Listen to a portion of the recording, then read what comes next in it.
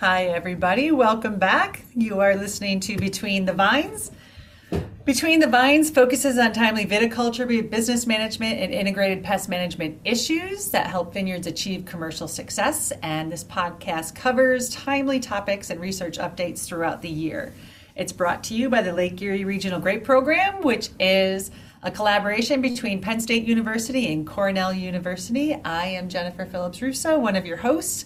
And my co-host, Kevin Martin, has recently decided to join the grower stakeholder part of our audience.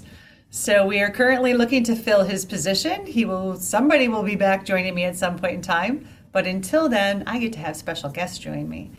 And one of my special guests today, you have seen and heard him before if you've listened to our podcast, is Dr. Jason Londo with Cornell University. He is the fruit physiologist. Welcome, Jason. Thanks for having me. Yeah, I appreciate you joining and jumping in, especially at such a short notice. But we've had a lot of questions from growers, people calling in because of the crazy weather we've been experiencing. So here in Western New York, at least over the weekend, I should state that if you are listening to this is being recorded on April 18th. I don't even know what day it is anymore.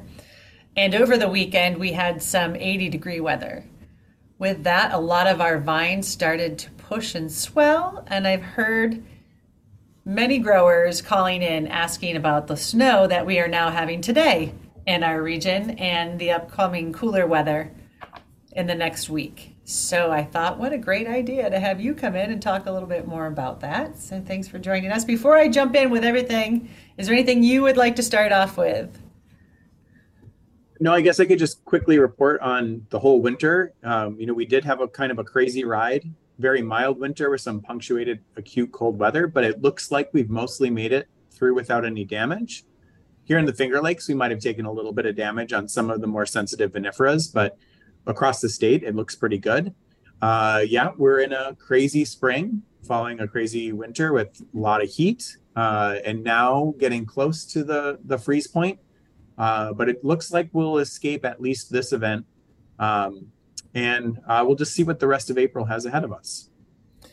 Thank you. I also wanted to add, I'm not sure if I know it's going out in our crop update for our growers who are members of ours, but here at the Cornell Lake Erie Research and Extension Center, we have a long historical phenology that is taken every year and re-reported on our website. You can find that phenology at the lergp.com website. Scroll on down, it'll tell you what our current state is of the vines. They go through the same exact set of vines every year, the research staff here at Claro, and they are pruned to different bud numbers, and they take an average of all of those sentinel vines throughout the growing season, and we report on that phenology. Now, I can tell you what our phenology is here, and the one that we officially report on because of those sentinel vines. It's at a 2.0 on the modified Nelson-Challis field scale, which is what we call first swell. And you can go out, it will be in my crop update, but you can go to lergp.com and see exactly what that is and compare it to yours out in the field. That's not to say that you can't find some that are with leaves unfurling. And these are the ones people who are calling me. I'm sure you have some out there that might be. And those are the questions we're getting concerns about. Will this cold weather actually cause those buds to either abort or just crinkle up and dry off just those exposed edges? What should we look for? Should it get low enough to do some sort of damage? Yeah, I think right now with the stages that we're seeing, we're pretty safe. If we were getting much below freezing, several degrees below freezing, we would start worrying about those unfurled leaf edges. But when you have these swollen buds or the stage 3, where you're starting to see a little bit of the green of the leaves, a little bit of pink of the flowers, even in those stages, the buds can survive a couple of degrees below freezing. They are certainly more sensitive than dormant buds. They can't go, below 29, 28 degrees Fahrenheit, but they can take these close brushes. Now, if you go ahead a couple stages and you start getting many more leaves unfurled, then you're more sensitive yet. And that's where we would be worried about potential frost damage or snow damage from something like this. But we're currently not at that crunch time. The leaf tissue and the bud tissue, as it's swelling, it's filling up with water, which means it can freeze at warmer and warmer temperatures, but it's also filled with other osmoprotectants and sugars, and that helps suppress the freezing events. And if you go out and look at those buds, you'll see that they're covered in these little tiny hairs, these endothelial hairs. And those hairs, they act sort of like waterproofing. So if you were to actually try to pour some water on those buds, you'd see that the water beads up and rolls right off those exposed hairs. And so as long as the tissue is nestled underneath those hairs, it's very hard for the water to freeze and get down to the sensitive tissues. And so for right now, I don't think we have anything to worry about. If the leaves progress further and then we have a return to this in a week or two, then we're a little bit more worried. If we get the same sort of 34, 35, it gets closer to causing some damage. Thank you. That was perfect. I love how you described the little hairs that are on there, kind of wicks that water away. And I'm glad that our growers or listeners get to hear that. I have another question, and I hope this doesn't kind of put you on the spot. Is what happens, so we know that, I know, but I'm asking our fruit physiologist to kind of explain this. So we know how long the cane is, and we know that some of the buds are further out than the other ones. So let's say that we do get out to those tender tissues and we do have an incident where maybe that primary bud or shoot development at that point in time is frost or freeze damaged and happens to die. I know that there's a secondary bud in there, but potentially down that cane to the basal buds may be protected, correct? It could just be, Yeah, most of our varieties break from the apex of the canes back towards the base, unless you're doing a training system which alters sort of the positioning of those canes, right? So if you do like a double curtain where you're tipping the ends down, that produces sort of a more uniform bud break because all of the buds sort of think that they're the top dog on the cane. Because there's a lot of complex science, but gravity and hormones and all that sort of stuff works together to tell the buds where they are on the cane. And so you're correct. If you got some nice lateral canes and you've got bud break more advanced at the tips and those buds were to die, your buds basal to that would be more defended and would push after those terminal buds sort of died off. Potentially, could they even, I want to say, catch up, so to speak, and compensate for the loss of those apical buds because we didn't have fruit set yet? So there's the potential that there is that correct? Yeah, there's a lot of redundancy in the canes and the buds. You know, we leave a lot of buds that you can lose from all points during the season, to hail, to wind damage. So yeah, if you lose those terminal buds, it's not going to be a major impact on the ability of the vine to produce in that season due to that redundancy. And so not too much to worry about. You have problems when you get the primaries extending out 3, 4, 5 leaves with an inflorescence, and then you get a frost, because that typically will hit the whole vine, and that would reduce your yields. But we're certainly not in that position this year.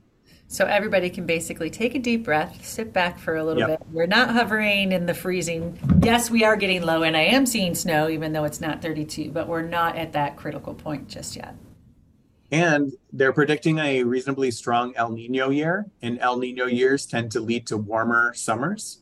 And so we should perhaps enjoy this little cold blast because it could be a long, hot summer.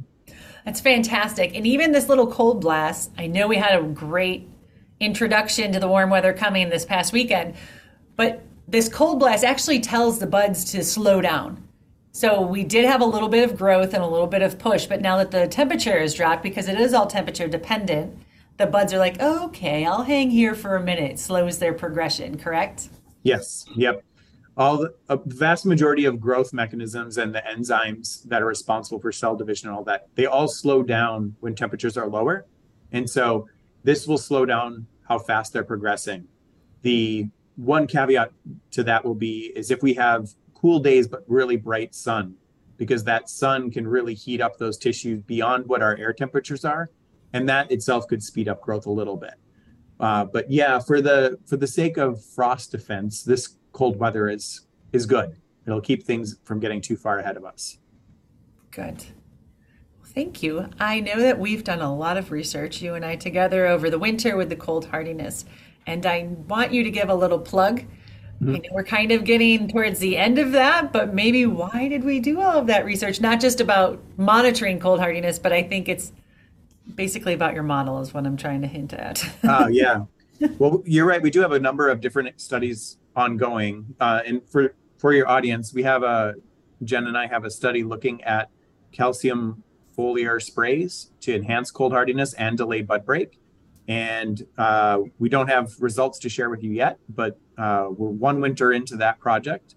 We also have another project looking at microclimate effects during winter to try to figure out whether or not our monitoring programs are accurate for growers across our two regions. We are working on a write-up on the results of that, and I'm sure you'll see it in an extension article in the future. But we have some interesting observations about microclimate effects on vine growth and cold hardiness in Concord and Riesling. And on the model, yes, all of this data gets fed into a machine learning model, which is a fancy way of saying we have a computer help us predict cold hardiness. If we pump in a bunch of data, it looks for patterns and it helps develop a model to predict that cold hardiness. And that data is being hosted on our Cornell website to give growers a view into what our field monitoring programs are returning for data, but then also predictions for cold hardiness in different weather sites across the state.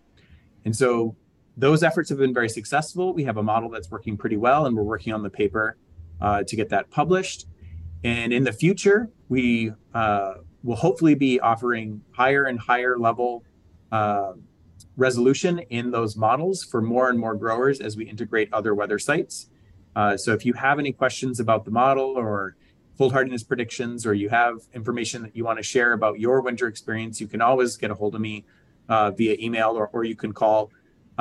Email is certainly the easiest way to get a hold of me, though.